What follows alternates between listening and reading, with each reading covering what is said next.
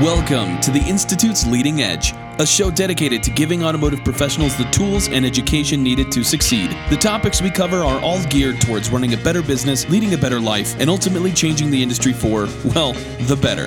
Here's what's coming up. Yeah, and that's actually you're losing money. Yeah, that's a really good point. And usually, and so I want to talk about, like, I think the deeper reason of why we have the inflation here, and a couple points that I think of why we're seeing such a crazy one right now. But just like Hans said, I tell my clients every single year, if you don't raise your labor rate 3%, you're making relatively less money, because you have to. It used to be a standard, right? Inflation hovered around 2.5, 3, maybe a little bit above it. But if you're at 100, you need to be at 103 next year just to make relatively the same amount of money. We need your help. By submitting questions or topics to info@wearetheinstitute.com, we can continue to provide relevant content to you, the listener.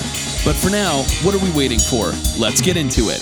Alrighty. Hello, everybody, and welcome to the Institute's Leading Edge. My name is Kent, your host for today. We've got a pretty interesting topic to discuss today, something that we heard a lot at Apex and SEMA when we were there.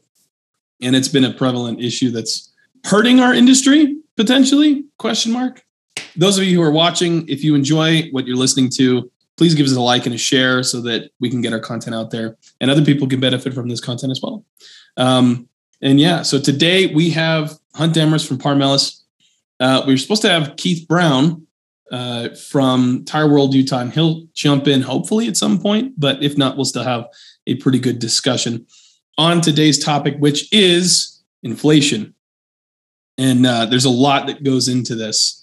And I don't know if you guys, we had some brief discussion beforehand. I don't know if you want to continue that. Is there anywhere you want to start? Let me make a statement first. And I think at this point, inflation has not been damaging to our industry at this point. I think, in fact, the inflation coupled with some other things that are going on in the market, in the world, in our world, have actually been beneficial to the automotive service and repair industry. However, there'll come a point where the inflation is going to seriously affect all of us. And I think we're kind of seeing that. So, Hunt, you were talking about a statistic that you just read earlier. Why don't we pop that one out? We'll talk about, is there inflation or isn't there? Yeah. And so one of the things I let off, I was talking to Cecil, is, I was sitting there this morning and it popped up on my phone that inflation for September, because I measure this every single month, inflation for September was 6.1%, which is the highest it's been in, I think, 35 years. And so I was laughing. I was like, what a good topic to be discussing today, because it's really a hot thing. And like what Cecil was saying, this is not, we probably have not seen the peak of this yet. It's not like we're at 6.1 and it goes down. I don't see anything in the near term that would indicate anything of that sort. I think we'll see double digit. And then I wanted to ask you a question. You might know the answer to this. We had 5.5% or so in August. We had another 5% or so in the month prior to that. Are we now talking like 20% inflation because it all adds up? No, so it's just measured on a monthly basis. So that'd be annual inflation as measured on a monthly basis. Okay, so annually we're at 6.5% or so. What I believe so, yeah. Yeah. Okay. So, I don't believe it's going to go down. And the reason I don't believe it's going to go down is because of the spending that we're doing government, and we're just printing more and more money, which leads to inflation. And then I think there's also this weird thing, like everywhere you go now. I ordered pizzas for the family the other night, and it was a couple $100, and you're going to tip the driver. They're going to charge you to bring it to your house, but then you're going to tip the driver, and it was like 15%, 20%, 25%. Uber, you're going to tip the driver. It's 20%. It's almost like I went to, I can't remember where I was, but I went to somewhere where I had to go to the counter, order my food, get my food. And when I went to put my credit card in to ring it up, it had 15% tip, 20% tip. In fact, it was Papa Murphy's Pizza, where I cook my own pizza, right? They'd even cook it. So now I'm paying the person to make my pizza, that I'm going to take home and cook. And when I didn't choose one of those, because I was kind of like, I mean, I'm not a cheap guy. I tip really well. What I'd like to tip for is good service, but we don't even have that. It's just, it's almost like, give me another 20% on top of what you're already overpaying for. So I didn't push anything, and I went to go forward, and it declined the transaction because I didn't leave a tip on the transaction. I had to redo the transaction and insist on them running it through without a tip. And, I get it. Here's a driver coming to my house. He doesn't get paid much by Uber or whoever, by Grubhub, but why don't they pay him? Why am I the one, forking out an extra $30, $40 on top of what I'm already, this huge bill for pizza? And it seems like, so we have inflation. We know that prices are going up because we printed all this money and we've raised, minimum income. We've done a bunch of things in our country that creates inflation. It is what it is. But on top of that, there's now there's an expectation that if anybody's in any kind of a service industry, that we're going to tip them 20% no matter what, right? To me, that it's getting out of hand in a way. And I'm thinking, I'm just this old guy that's like, oh my God, oh my God, this whole world's gone crazy. But I'm not. What if we told you that you could get quality training and education conveniently and without emptying your pockets? Our Gear platform presents great education and resources for automotive shops, courses led by experts inside and outside our industry, a community of like-minded people to engage with, and a resource library at your fingertips. With a monthly membership, you can gain access to every course we have in the library, as well as the multiple courses we add each and every month. With the ability to watch wherever and whenever you'd like, the right training is more easily accessed than ever before. For help with improving your business, go to wearetheinstitute.com and take your first course today. What the big companies have done is they've put the responsibility of paying their employees to their customers, and made it a moral quandary, right? Because the servers there, they're like, man, if you guys don't tip me, I don't make any money. To me, I'm like, then why the hell are you working there? But it's a legitimate issue. And what's happening is they're all raising their prices, and a lot of us are going, well, that's ridiculous. That's expensive. Instead of going, if they're raising their prices, I should probably raise my prices as well, because it's all relative. I have another idea. Why don't we lower what we pay our employees and then just add a 20% tip to when they come pick up their car, right? And so it's expected. We have a couple of shops that do tips. If you don't tip, you're a bad guy. You're a cheap old SOB, right? No, I think that's nuts. I think we need to raise our rates right now, and especially right now. But we'll be part of the problem. But we have to. The tricky part about that too is the idea behind the tips is, you're rewarding someone for good service. So, a tips still is something that need to be earned, where prices is not something that's earned. Hey, you know what? Like the example with the pizza. Hey, if you're paying $70 for the pizza and they get rid of the tips, they get rid of that model on it. They say, all right, so you're paying $90. Whether someone cussed at you, whether you got a pizza that was done wrong, you're now paying this, versus the tip is like, hey, now you're incentivizing someone to do a good job or else they don't get paid. I agree with that's the intention behind tipping, but that's not what's happening. No, it's in our world assumed today. Right. I mean, I do a lot of Grubhub.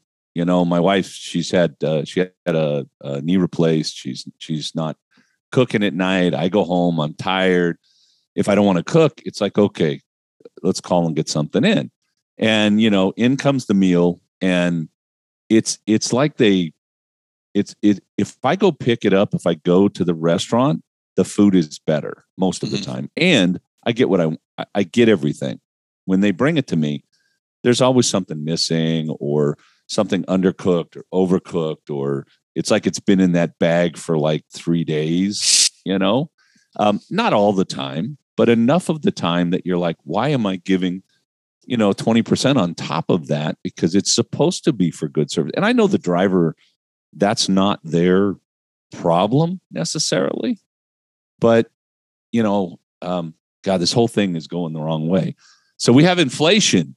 What do we do about it, Hunt? I mean, how do we prepare ourselves? How do we prepare our businesses to handle that? And if inflation continues and gets in the double digits, which is what I'm predicting, at least by probably mid-year next year. I want to add something from a comment. Hans Jorgensen said, if your pay / raise doesn't go up the same rate as the inflation, you're not getting a raise. Yeah, and that's actually you're losing money. Yeah, that's a really good point. And usually, and so I want to talk about, like, I think the deeper reason of why we have the inflation here, and a couple points that I think of why we're seeing such a crazy one right now. But just like Hans said, I tell my clients every single year, if you don't raise your labor rate 3%, you're making relatively less money, because you have to. It used to be a standard, right? Inflation hovered around 2.5, 3, maybe a little bit above it. But hey, if you're at 100, you need to be at 103 next year just to make relatively the same amount of money. Now that's out the window. Like, hey, if we're seeing what we're seeing now, maybe it's, hey, if you're at 100, you got to be at 106, 108 just to make the same amount of money. But I think that the thing that we're seeing right now is we have a really, really weird economy that's going on right now, right? There are so many indicators that say this is a terrible economy, but then it's also a great economy at the same time, right? Market is super high, real estate's super high, interest rates are really low. A ton of new businesses opening up, doing IPOs. There's a lot of people making a lot of money, and people have a lot of money in their pocket, whether it's the government printing money, specific spending programs. For the most part, there's obviously been people that have been negatively affected by this whole thing that's going on there, but there's a lot of people that have made out like bandits. And then I think also what we're seeing here is, in the past, when prices went up, there was no other reason other than the prices were going up, right? But now we have one big excuse, which is COVID, which is also tied directly into supply chain. One of the more famous ones that came out early in this is the lumber prices. Right, lumber prices went up 350%, and they, blamed it on tariffs at the border, supply chain issues, all kinds of stuff. But what they found out is that lumber, for how crazy the real estate market was, there was no price elasticity to that, right? People were like, okay, it is what it is. I'm still buying it. And so that's one of the big things that we're seeing. Gas prices are going up. Hey, more or less, you're going to have to put in gas no matter if it's $4 or $2 a gallon, right? Cost of meat. What other things? Some of the other more discretionary things, I don't think we've seen gone up as much. But for the most part, if people are still buying it just as fast, then you have a lot of people in this market that are saying, well, hey, why don't we just raise our prices? It hasn't slowed down. And I think that that's circling back to what Kent was saying here of what we need to be looking at as a shop owner. Right?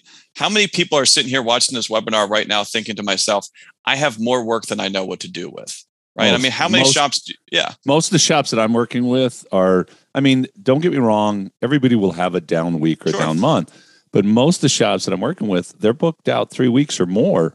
And whether they raise their price or not, they're still going to be booked out 3 weeks. It doesn't change that for most of the shops.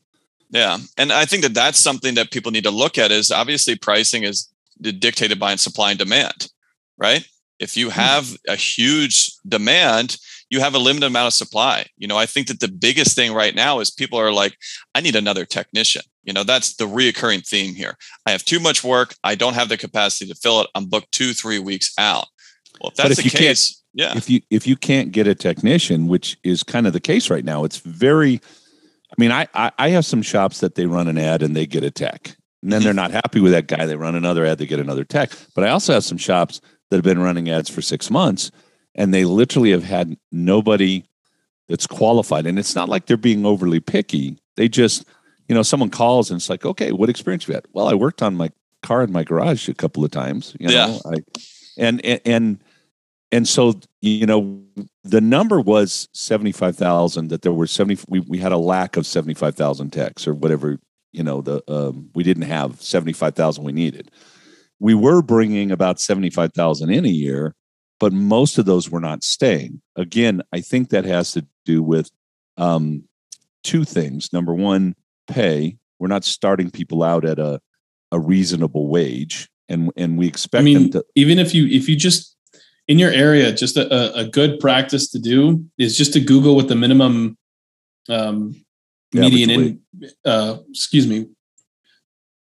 cost of living, the median cost of living in your area, just to see if you're above or below that. If you're not on it or above, then the likelihood of you getting a good technician to work in your business is slim to none.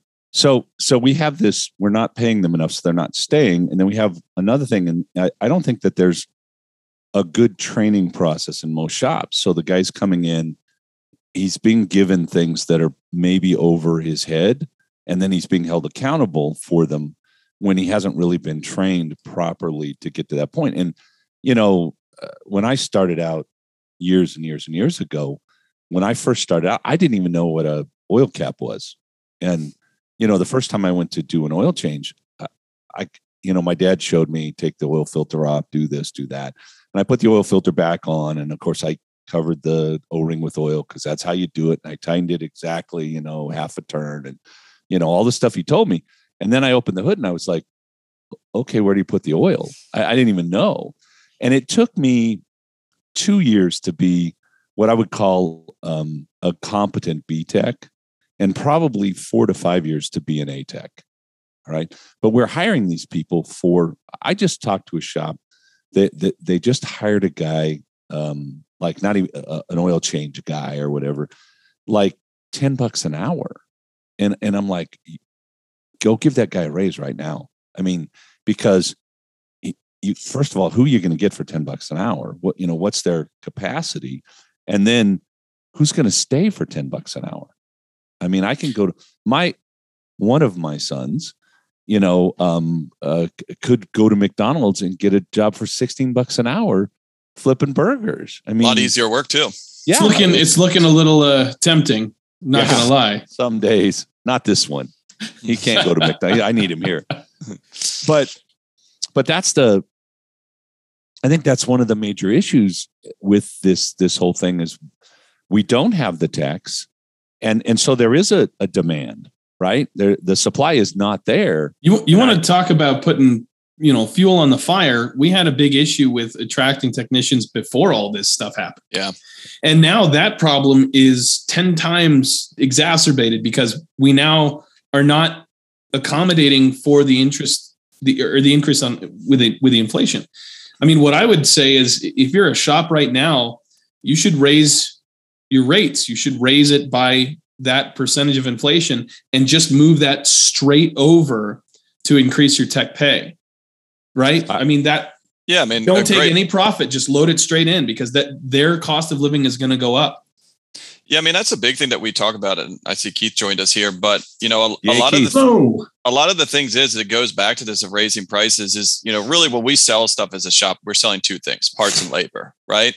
And so the beauty of parts is as parts get more expensive, as long as you have the correct matrix, you're going to be selling it. Yeah, that's not the issue. It's the labor. It's the labor side of it because that's just pegged, right? And so if our labor costs stay the same, then our labor sales or our street rate can stay the same.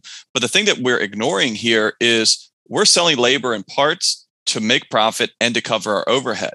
If our entire overhead is increasing, not just our labor. Speakers working here. Okay, cool. Yeah, you are. We can hear you. You're good. But if we need parts and labor, the gross profit on that to cover our overhead, we need everything to go up. And Ken, you made a really good point there. A lot of times people are so focused on attracting. Can you hear me okay? Yep. Yeah, we can hear you, Keith. I don't think you can hear us. We can hear you. He can't hear us though. Oh, this is fun. I love technical difficulties. It's like my favorite thing in the world. It's like the opposite of the usual. Hey, you're muted. It's hey, you're unmuted. We can hear you. Now I lost my train of thought here. I know. No, what was I saying? So a lot of people are focused on, hey, how do I find technicians? How do I attract new technicians to my business? But just like we mentioned before, the good. That is correct. Yep. That may be the best way to go. Go ahead. Okay, cool. One of the things that everyone is looking for is they're trying to attract that new technician, but there is not a skilled, trained technician that's sitting there on his couch, right? None of these are unemployed. So you are trying to steal someone, whether directly, I've seen some pretty aggressive tactics, or indirectly steal this from another business. But a lot of times people ignore, like what you're talking about, Kent, is, hey, if you're trying to steal from someone else's business, someone's probably trying to steal from your business, especially if you're a good shop. And so you need to make sure that you're taking care of your people, not only, giving them the right culture, but financially, so that they say, hey, you know what? Cecil calls my guys up and tries to poach them. My guys are going to be like, no, we're good. We're happy here. But hey, if I'm trying to nickel and dime them, if I'm trying to be cheap, if I haven't got a raise in 3 years and I'm doing twice as much work, then I might actually entertain that call from Cecil and say, you know what? Maybe I will go over there. And as a shop owner, I'm looking for 2 technicians. The thing is, man, they know that they're hot commodity. Oh yeah, because every shop needs a good tech, and if I'm a good tech, just like you were saying, man. Hey, I really haven't been treated well in the past 3 years. Things are going up. My cost of living's going up. I'm not getting taken care of. This other person here is willing to take care of me. It might be time to jump ship. Yeah, that's a really cool point, because in the past, there's been this shortage for years, right? But I seem to think that it's now in this probably last, this COVID era that we're going through, where I've seen a couple of technicians get shop owners in a really tough position, because they know what position they have them in. And they know, hey, if I'm making 32 an hour flat rate, if I walk into Kent's office right now and say, hey, I need $40 an hour flat rate, or I'm walking, Kent, you don't have a choice. I'm probably doing 60. But we're seeing that. Shop. Yeah, we're seeing that now. You still hear me okay? We can hear you, Keith. We can hear you, Keith. I think you're lagging behind us like a minute or so. I don't know how your audio's coming in, but we can we have techs coming into shops today saying, I want $60 an hour. And by the way, they know they're in demand. And we have shops that are at $110 an hour effectively. Yeah. And there's no way they can pay those guys correctly, right? You just can't. And so, you were talking about, I have to make profit. And if my costs have gone up, then I have to make more profit to pay for that stuff. So I'm saying, don't take a $6 an hour labor rate increase. Take a 10 and give part of that to your employees, because their costs are going up, and then keep part of it so you can pay your bills. And the other thing is, we may be in a place where necessity demands some people to go, I need to go somewhere else because my costs of living, I can't provide for my family the way I need to provide for my family. And so I have to go look for another job somewhere else because my employer's not moving things up. So we got a comment, Andrew Knudsen, he said, that's what's happening with the dealerships right now. Big dealers are trying to cut costs, and they think that, hey, let's take it from the mechanics. So dealer mechanics are trying to find new homes. So it might be a good opportunity for you to get those techs that you've been trying to get for a while. I know I've have probably 2 or 3 that I know off the top of my head of shop owner clients that were formerly dealer techs and formerly very well paid dealer techs. And they always have the biggest target on their head, because when, 3 levels above them, management's looking down through it and they say, wait, why is Hunt making $143,000? We can't pay a technician that much. They don't know that, he's flagging 80 hours a week on warranty work and just blowing stuff out of the park and making 5 times his pay in it. He just has a target on it, and corporate says, you're done. Or, hey, we're going to reduce it and do something like that. Yeah. Keith, are you in real time now? Are you still? I am in real time. I apologize. I can do a lot of things, but apparently read an email for the start time is not one of them. Oh, that's okay. We all get ourselves in trouble. And I thought, being about inflation and a tire guy, I was the natural for this. Then I figured out you weren't talking about tire inflation. So we're good to go now. Tire inflation. That's a dad joke. Cue the music, Kent. Boo. It's a dad joke, That's a dad. That qualifies as a dad joke. So just so you know. So Keith, you got to lower your hand because I don't know how to do it. But you don't have to. You can keep it up there if you want. He's just waving. He's not raising his hand. He's saying hi. Yeah. Lower hand. That should be that good. There you go. Wonderful. Right. We're all back. Oh, dang, we're on the page. All right, I now put the hand up there so you could slap me for being late.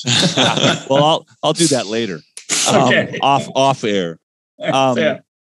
So we have this inflation. Let's talk a little bit about do the indicators. I mean, we're being told that inflation's a good thing by some people, which I think, holy crap. Hey man, it's an excuse for me to raise my prices and make a little more profit. I don't think we're making more profit. I think by the time we pay for gas in our trucks and everything else that's going up, and that extra 20% that I seem to have to pay everybody that does anything for me anymore, I'm not making more profit, right? I think that there's an area that you could. I mean, right. Like, let's go back to the wood industry, right? The cost of lumber. Do you really think that their costs went up 300% for them to justify a 300% price increase? No way. Like there's a couple of levels to that, right? But there's some truth to be told on, hey, you know what? Inflation is the hottest topic right now, right? Everyone knows inflation is going up, but a lot of people, it's an abstract thing. And so they're taking advantage of that naivety. Yeah. Or blaming Trump or blaming Biden. Hey, you know what? I had to, I'm just covering my cost. They're not looking at your bottom line profit.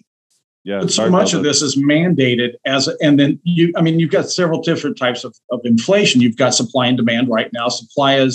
Demand is up and supply is short, so that it's going to drive prices up.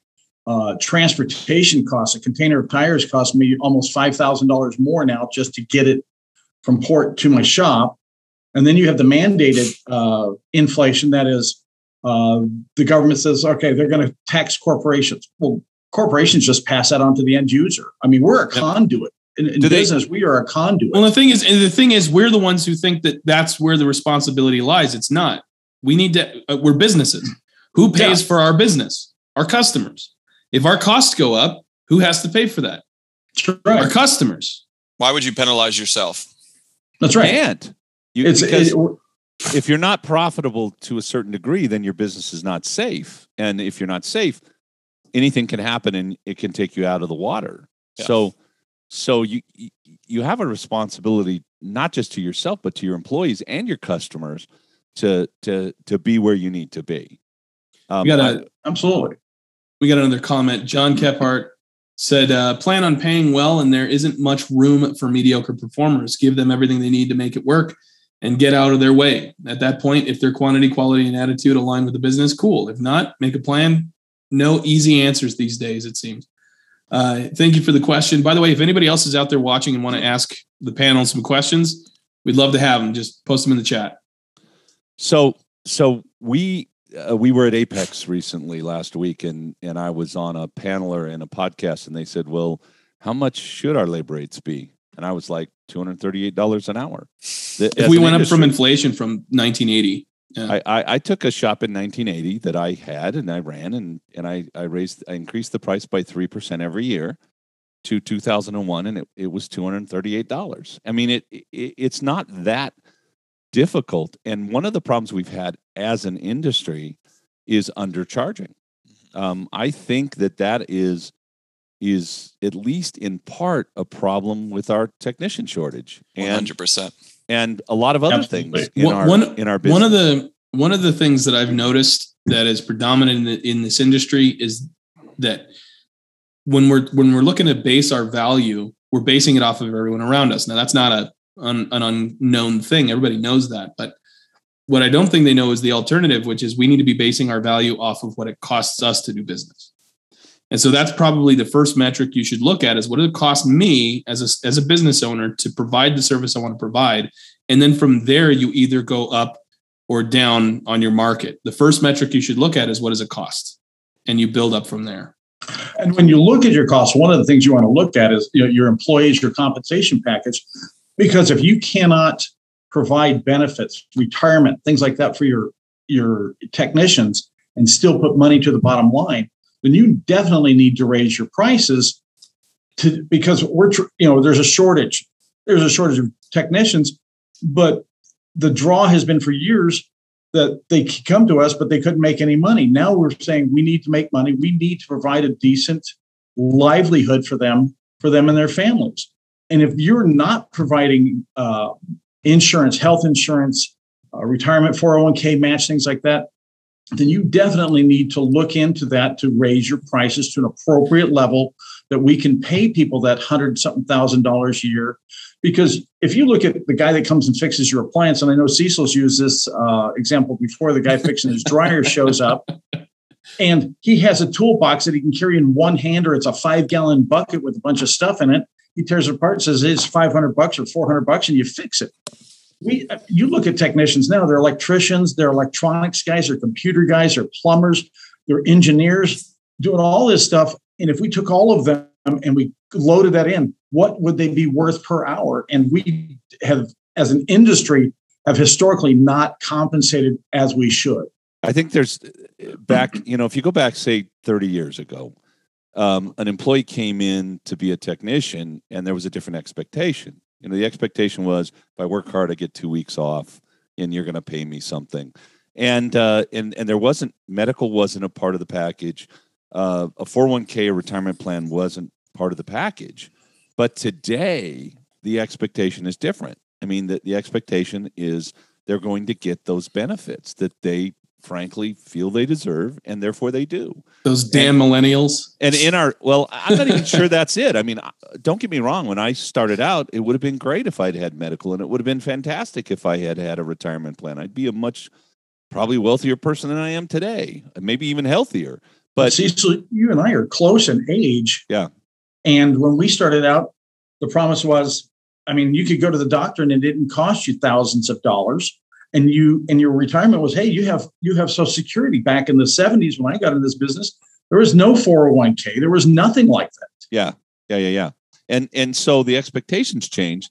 And if the expectation has changed, and it's a reality now, because I think it's a reality, then we as employers have to provide those things for employees. If we don't provide those things, then we're not going to either get good people or keep good people in our businesses. And frankly, our businesses aren't necessarily about us, or they shouldn't be. They should be about what our employees can do for our customers and take care of our customers. And the stress of not being able to afford those things after if you look at colleges right now, the dropout rate is, colleges are struggling because people aren't going to college. The idea originally was that you go to college because it was a good return on your investment. You spent 4 years, you spent a couple $1,000s, and you could get a job that would pay off that investment relatively soon. Well, you got people who are in 20, 30 years worth of debt from going to college, and they're going, that's a really shitty path. I don't want to do that because that's not going to be fun for me. And even now with COVID and the inflation pressure, it's like, all right, well, I need to do something to take care of myself, right? If I go to a business who can't provide even the basic needs for me, then that's not an avenue I want to go down. And I don't think as an industry we are providing those things and being able to be competitive against a Google or a Facebook. Think about this, okay? If I'm somebody who's looking at this and go, I don't want to go to college because there's nothing really there for me, and I'm good with my hands, and I'm thinking about prospective, careers that I could have. I could be a plumber. I could be an electrician. I could be a contractor. I could do that, and I could get an apprenticeship. And what is my return on investment depending on which way I go? If I'm an electrician, I'm going to make $80,000 as soon as I get my certifications. In fact, maybe even $100,000 or more. Welding, $100,000, $120,000, and it's less work. I can get to it quicker, right? And then, maybe I could work on cars. Right now, Can't stop talking and talking technicians out of being technicians. Sorry, I'm just trying to put the pressure on the shops because it's your responsibility to provide that good path. Right? If I can go to a shop and work and make $120,000. There's a guy down the street that's $25 cheaper than we are now. We're already the highest guy in town, and we can't raise our rates because our customers will leave us and they won't love us anymore. But don't you think that this all goes hand in hand? I think that if we need to look at who's in charge of this pricing, everyone needs to take a look in the mirror, because there's people always trying to undercut each other, right? They think, well, hey, how do I get ahead of my competition? Well, I beat them up on prices. I do these discounts and stuff like that. Versus in a very extreme example, if you position yourself as a shop and, the upper echelon shop say, hey, you know what? we are going to pay our guys better than anyone else does. And you know what? We're going to turn around, we're going to charge our customers more than anyone else does. You're now creating an environment. And then over the long run, if other shops start joining in on that, all of the high level talent is going to start going to these better shops. The ones that are too cheap, they're going to be left in the dust. But it takes some time and it takes commitment. What's going to happen is you're going to have all these shops that are doing it right and taking the right changes and the right steps. They'll be around. The shops that aren't will be gone. But the hole that'll be left is the lack of viable technicians. And even those shops that are doing well are going to struggle because there's a huge vacuum that's been created at that point. But one of the things you look at too is they say, people don't quit jobs, they quit bosses. If we are providing a good work environment, a good culture for them, providing them a good income, and then on top of that, giving them usable hours. I mean, I worked for a company before I came here at Tire World, and we were open. They were going to 7 days a week. Now, if I'm a highly trained technician, why would I do that? The most crucial interaction our customer has with us is with our service advisors. So why not have it be with someone who's confident and capable? We train hundreds of top-performing advisors utilizing the latest technology, tactics, resources, and training methods. Placing them in a group of their peers, our training keeps them accountable, engaged, and dynamic at the counter. We believe in developing career-oriented advisors so that they have a place they can call home and you don't have to stress anymore about turnover. If you're looking for the next sales training opportunity to provide your advisor with the best possible outcome, experience what it's like to have an Institute-trained advisor. Book a discovery call today at wearetheinstitute.com. There's a lot of sales training programs out there, so why not choose the right one? I think we brought a lot of techs in from the dealership industry because at the dealership they wanted you to work. When I ran a dealership here, they only wanted you to work half day Saturday, which meant that you were open till 2 and then you were there till 7 because, and that was the half day. And I think we've drafted a lot of technicians out of the dealership into the independent side, but as a business, as an industry, we have to do better. And I'm pushing for, a 10% labor rate increase right now, and it ought to be higher, frankly. And if you're not, 10% is just to cover the damage that's being done right now. If you're not doing it right now, when are you ever going to have a better opportunity? And you know what? We don't know how long this is going to last. We're in unprecedented waters. So Keith, you and I, we go back a lot longer than these young guys. That's right. When I was a kid, and I mean a kid 16, 17, 15, whatever, I would take a quarter down to the local gas station, fill up a gallon of gas, and get a candy bar, and go home and mow the lawn. And so, the prices have increased on a lot of things. When have we seen prices come down? Okay. They don't. Well, housing, we saw that dip in 2008, 2009, 2010. But now it came back, 10 times stronger. My house is worth double what it was worth in 2007 today. And to me, that's kind of insanity, right? So prices aren't coming down. This is not going away. At the very least, we probably have another 2 or 3 years of inflation. And it has to do literally with who we have in charge of our government and the policies and things that happen there. A lot of people don't know this, but one of the problems with the supply chain is in California, they passed some new laws for truckers that you couldn't be an independent. You had to be a part of a union and have a certain kind of insurance through the union in order to pull things out, off the docks. And so since the number I heard was like 70% of the truckers are independents, we lost 70% of the truckers that could go to the dock and move that stuff in boom. And nobody thought of that. This idea that we're going to tax corporations because the corporations are the big evil guys. Who doesn't understand that most small businesses are corporations?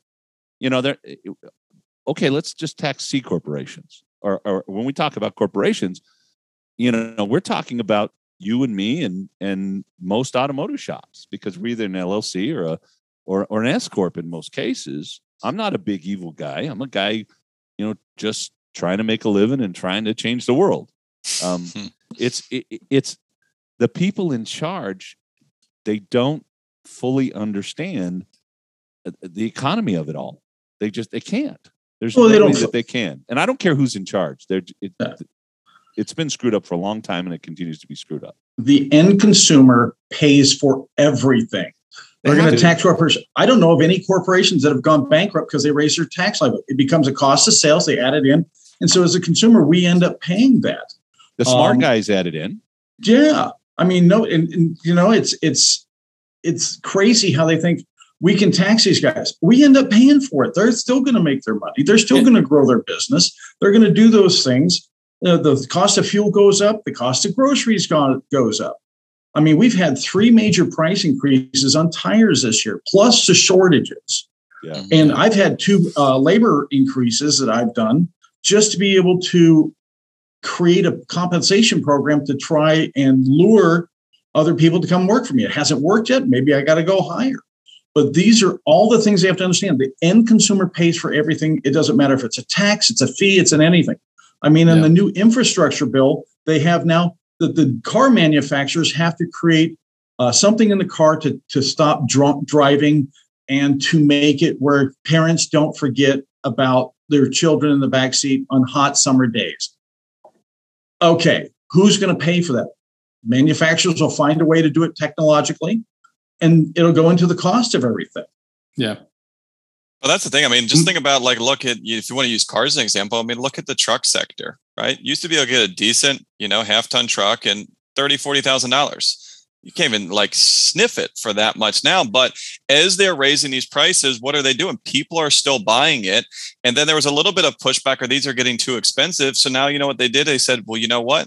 Why don't we push this financing out? We'll do 94-month financing. Crazy things. So it'll be cheap, right? You're only paying. Because people just care about what $800 a month for the rest what do you want of your life? payment to be? What do you want your payment to be, Cecil?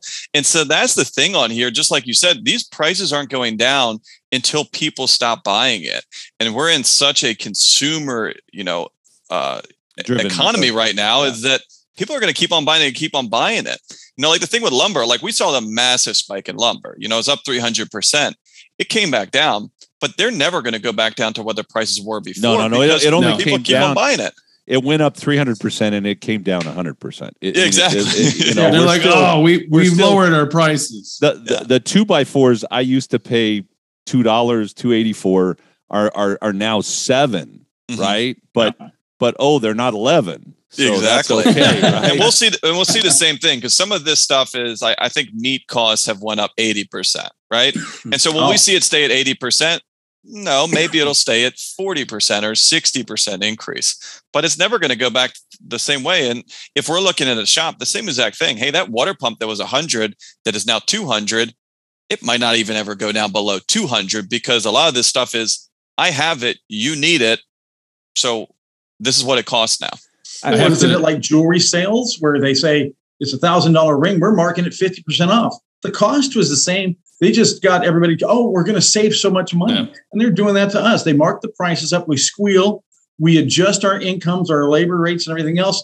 And then everybody goes, okay, now we can afford to pay more. Yeah. And so it mitigates itself through the process. You're not earning more because your money buys less than it bought. Even though you have more money, it buys less than it bought yesterday. I have to interrupt. If you guys are looking to raise your rates and are curious of how to run a better business and actually provide the value that people will pay for so that you can hire the best techs, why not check out some of the classes and workshops that we have listed on our website, wearetheinstitute.com.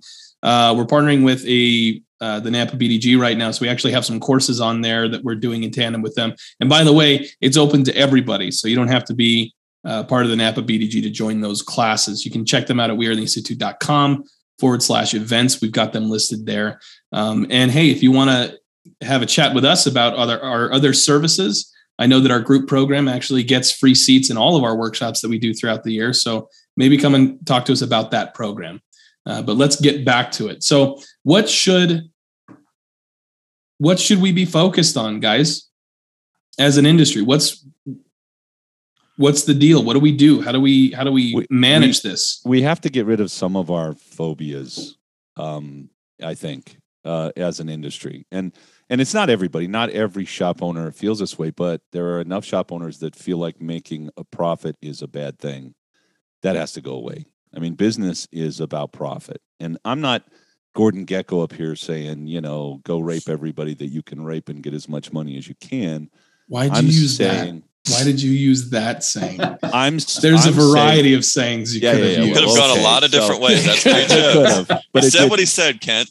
I'm saying that you determine what your profit should be, what you feel is fair, and then that's what you go earn, and you price yourself accordingly to whatever people expect you to make a profit, right? And profit is your income. That's what you take home. Well, and I think the thing that people forget too is that if they really sat down, you got to be at a certain level shop to do this exercise. But if you sit down with your customers and you say, hey, what is the reason you come to my shop versus the multitude of other shops that we have in the area? Very few of them, if any, are going to say price. If they do, then that's a red flag and you need to raise your prices. But you're already not the cheapest guy in town. If you're listening to this, you're probably already one of the most expensive guys in town. But people are coming there for value, right? People are coming there because they've never been called and said, hey, come pick up your car. We can't figure this out. They've never been stranded because you're doing shoddy work or putting on subpar, pieces of parts on the vehicle, and so be proud of that, right? You're delivering a great value, delivering a great service. Now let's get paid for it. The other thing that has to go away that's industry wide, and it's not every shop, but it's enough, is that we have real value. So if I did charge, $250 an hour, that's kind of where we ought to be, even though we're not. And just because I didn't go get a 4-year degree or an internship and 2 more years of college or whatever, I still have value because what I needed to learn and what I need to do, not everyone can do. And it's only going to get worse.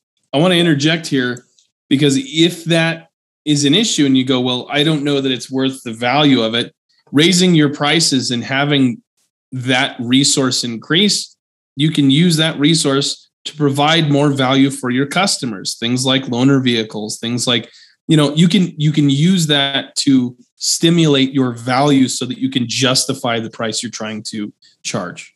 You're sometimes saying, hey, you put the cart before the horse. Like, hey, sometimes you might not be driving the value because you can't afford it. Well, you're never going to be able to do it. You can't afford it if you don't charge for it. Yeah. Well, the other thing that we have is for the longest time, and I know Cecil, when we were coming up, the guy down the street was your competition, and we're not each other's competition.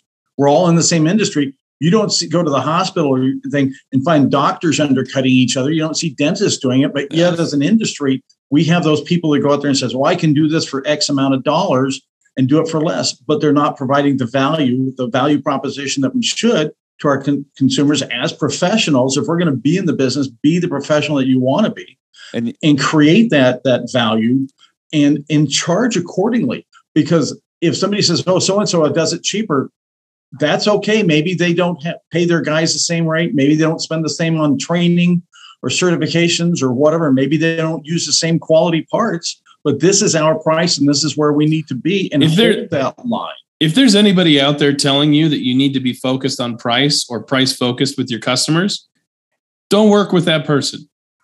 Absolutely. Don't do it. There are some, there's some inherent thought process issues that we have in our industry, and one of the biggest issues I think is that we're a fragmented industry. Why do doctors not undercut each other? Well, they have the AMA. They're a part of that. They support it. They have to. They can't even get a license to practice medicine if they're not a part of that. Lawyers, they have the bar. They have to pass the bar exam. They have to get X amount of training every year. They have to do those things. And so a lawyer, comes out and says, I'm charging $400 an hour. And if he's a good lawyer, you're like, okay, great. Here you go. Whatever it takes. We, in our industry, the largest associations we have maybe 3,000, 3,500 members, and we have over 200,000 shops. We need, frankly, there are some bad things that could come with an association. Oh, you want to control me? You want to control my business? No, we don't.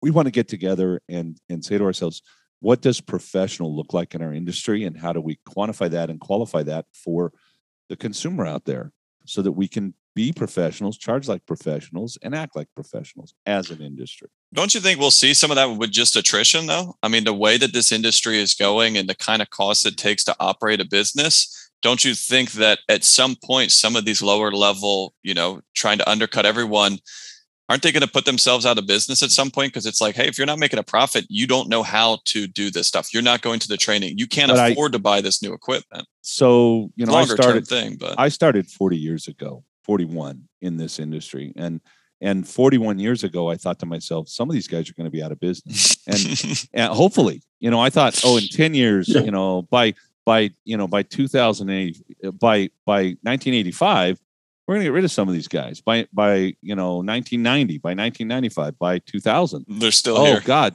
well, they're not, but they got replaced with some of the same guys. Mm-hmm. How do I put it without sounding racist? Because I'm not racist, but there are. Where's this going? There are people that come into our industry and they work with no license, no workers' comp, no anything, and they're there, and you see them in your community, and they have cars in their shops, right? Because they're $60 an hour, and they work hard, and they work hard. They're hardworking people, and I don't want to take that away at all, but they only make enough to survive, right? They're not making a profit. They're surviving because they're working 80 hours a week. I mean, hell, my dad did that for most of his career. Might be some people listening and survive. That's them. Or they operate out of their home garage or storage facilities. That seems to be a popular place of putting a garage up. And hell, if you're a technician who thinks, I could do this cheaper, and you're going to go start your own business and do it cheaper, you're not going to have a business. It's going to be you. You're going to do all the work. You're going to work really hard. You're not going to make any money. But it even goes kind of even forward from there, because, here we are. We have the Coalition of Automotive Management Professionals, a bunch of coaches and consultants sitting around in a room at Apex talking about the industry. And our biggest concern, frankly, is that there's about 70 to 80% of the industry that don't participate in education, training, etc. I mean, they're not in the conversation. They get by because they get by, and they're the ones, frankly, that are holding the industry back instead of driving the industry forward. And so we stress so much to our technicians. We stress so much to the technicians to get trained, and yet we ourselves as owners and managers haven't done it. I mean, one of the best things that's happened to my business and to myself is becoming associated with you, Cecil, and the Institute.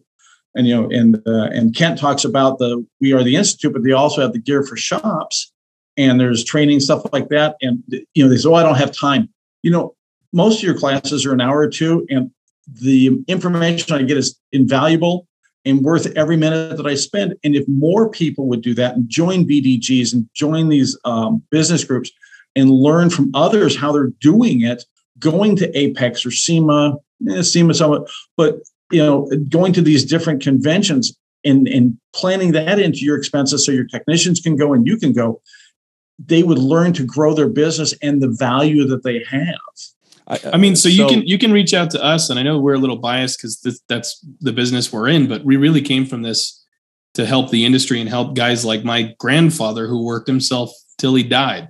And if you want to come and just reach out to us and have a discovery session with us, we'll do that no cost, because we really want to get you focused in the right area. Because if we can help you run a better business, then the more businesses that are run better, the industry will benefit from that as a whole. So we have Vision coming up in Kansas in January, into February, early March. And I guarantee you that if you go into the technical classes and you said, how many of you here are shop owners?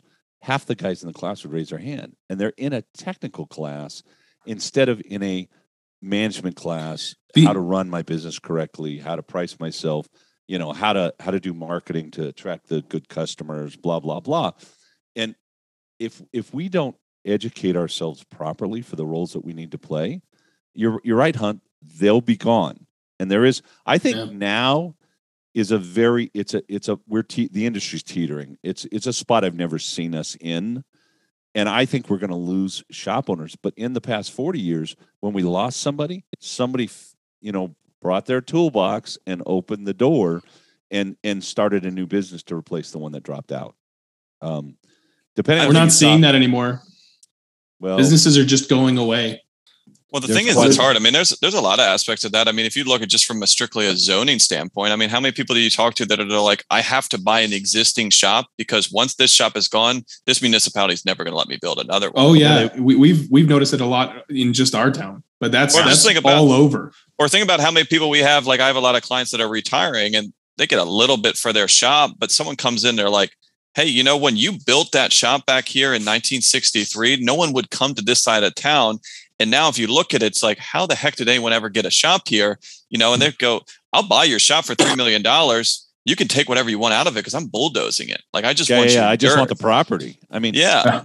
There's a guy I know that has like an acre in downtown Denver. And there's a 3-bay automotive shop on it that used to be a gas station, and that's it. And I've talked to him multiple times, a shop owner. He may be watching, maybe not. And I'm like, he's had people come and offer him, $5 million, $7 million just for the property. If you're listening to this, take it. Yeah. and run, Bambi, run. At this point, he hasn't sold it. I mean, the truth is when you buy your shop, 20 years later, 30 years later, it might be worth more as property than it is as a shop. Oh, we see that a ton. Yeah, we see that all over. But we have a lot of guys that are selling their shops for nickels on the dollar because it isn't worth what it ought to be worth because they never learned how to run the business in a financially profitable and set it up for success. Yeah. And to me, that's criminal. My father, when at 71, he had a stroke. He sold his business. But what he really did was sell the property. The guy didn't want the business. He sold the property. Mm-hmm. And the business had after 41 years of working in that business and everything, the business itself had zero value. It was only the property that had some value. To me, that's criminal. But to create that value, you have to have processes. You have to have procedures so there's continuity and consistency. And that's what these people have to learn that are running these shops, because if it's to have value, somebody has to see that there is a plan. It's like I talked to my grandson recently. I said, what's the difference between a goal and a dream? And it says a dream is a goal without a plan. Yeah. You have to have a plan. And I've learned so much. Rather than reinventing the wheel, learn from others in the industry, such as yourself, Cecil, and some of the others. Learn from them because they've gotten all the input. They've put all that information together. And they said, these are the best practices, and this will help make you successful because it works. Yeah. We're at this point, guys, where we got to wrap it up. So I want to do some quick final thoughts with everybody. Dad, let's start with you. I'd like to ask a question. Do we think inflation is a transitory thing and it's going to go away? Yes or no? No. Hunt? No. I don't think so. Like I said, we could be like this, but all the stuff that's got done, we've said this long ago, even we're on other ones. Hey, all the stuff that we're doing, all the stuff that we're spending, there's no free lunch. And now people are starting to realize what that means with tax rates, inflation. And I think there's only one way to pay for it. Even during Obama and during Trump, inflation was kept down artificially by the Fed because they kept interest rates down, et cetera. And so we at some point the piper has to be paid, and we're there. And I think we're there. Again. And we so now is a time, and it's probably the best time that's ever been, not only to raise your rate, but raise your rate. And since we are undervalued as an industry, and we undervalue ourselves, raising our rates out there right now when it's ideally the best time makes amazing sense. And if I'll say one more thing and then I'm done. If you're going to go up $6 an hour because you're at 100 and you say, okay, I'm going to go up 6%, go to 110 because nobody will know the difference. And if you're going to go up $10, go to 112 or go up $12 because nobody will know the difference except for you. All right, and I'll leave my part at that. Keith. Well, I think inflation is always going to be here because of the fact a lot of it's mandated through government programs. when they're talking about sending another stimulus check out, it's our money. We're going to have to repay it. So we might as well just don't give it to me. Do something else. The infrastructure bill is coming out. That's going to be more money that we have to pay. As shop owners, we need to look at our costs, make sure that our pricing matrix is set up so that we maintain our margins. We're going to collect more dollars because if it costs $50 and you sell it for $100, now it costs you $75 to sell it for $150. You get $25 more, but your expenses have gone up. You need to maintain those. And where we fall into the trap is not working on our business, but working in our business, and then not looking at our pricing matrix and our our packages. Because your cost has gone up, but if you haven't raised your package prices on certain things, you're losing money. You're going backwards. And there may be some percentage of your clients that aren't willing or will not pay that money, but you don't want those, because if you can't make a profit, you shouldn't be doing business with those people. So I think that the biggest thing is timing on all this, right? We talk about this is what you need to do. And I know a lot of people are sitting here probably thinking, all right, January 1st, I'm going to roll this out. But use Cecil's example. All right, if you want to go up $6, go up $10. If you're a pretty small shop and you're cranking out 100 hours of labor in a week, that $10 increase, if you don't do it next week, just costs you $1,000. That's massive. And the same flip side on that is this is, kind of the kick in the butt to do this now, which I have a talk sometimes with my clients on it. But this is also a reason why this shouldn't be an annual look at. If you raise it $10 now at the end of the year, I'm now going to make $10 an hour more from here going forward. Versus if I raise it $2.50 every 3 months for the last 12 months preceding this, I'm making more money for all of those 12 months going forward. So instead of having that shock, why don't we just consistently do this? The good shops out there are raising their prices on a monthly or quarterly basis. What does your internet company do? What does Netflix do? Come on, people.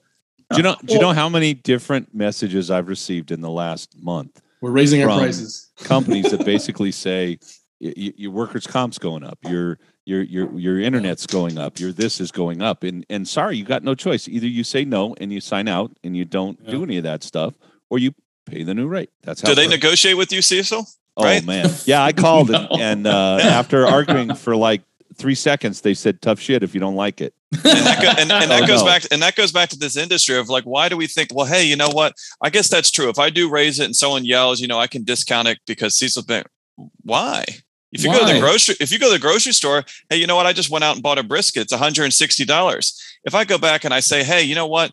I bought this in the springtime for $80. What can you do? They're going to say, I guess I could take it back to the case for you if you don't want it, but it is what it is. Price is the price. I dare everyone, and I teach this in class, literally go to your grocery store with a gallon of milk and go to the checkout counter and go, hey, I've been shopping here for 30 years and I probably spent over $100,000. And I know this milk is for $4.50 today, but I really only want to pay $2 because I'm such a great loyal customer. And I guarantee you that the manager will come up, grab the milk from you and go, the milk is $4.50. If you'd like to buy it, here you go. If not, he'll take it back to the milk bin and somebody else will buy it. That's how it works. And if you're selling your labor rate, then you're selling it wrong. You should be selling the value of the job, what you're including in it, and giving a total price. They say, well, how much is that an hour? Does it matter? This is what the job costs to do, is sell the job. Yeah. And then sell the value of what you're going to provide. As an industry, that's where we need to be. We need to be, it's an $800 job. And when the guy says, how much labor is that? And you say, it's $800 worth. Neither here nor there. The job. Unfortunately, we are at time. We're actually past it, gentlemen. This was a wonderful conversation. Those of you out there, if you liked and enjoyed the content that we were discussing, please share it out so that other 80% who's not involved in the conversation can get involved in the conversation. Keith is one of our moderators on the Gearheads Network. If you want to ask him some questions, he's a pretty swell guy. He'll get you the resources you need. Hunt is a phenomenal CPA. His company's great. Hunt, where can they find you? Parmelis.com. There you go. And if any of you want to talk to myself or my dad in the Institute about improving your business and actually making a business that creates the life that you want to live and deal with all this inflation stuff, then you can reach us at wearetheinstitute.com. Thank you very much. I want to just say real quick that if you tune in on November 24th, we're going to be covering an episode on creating culture of gratitude that extends kind of past through the holidays and brings in this conversation of inflation, of treating our employees the way they need to be treated so that we can attract good technicians. So tune in on November 24th, and we'll see you guys next time. Thank you so much for being on. Thank you, guys. Thanks, gentlemen. Appreciate you. Apologize for being late. No worries. Okay. I'll talk for another 15 minutes just to make up my time, okay? Keep talking. That's it for this one. This episode was brought to you by GearForShops.com, the Gearheads Network, and the Institute. For a better business, a better life, and a better industry, visit WeAreTheInstitute.com. Thanks for listening, and we'll catch you in the next one.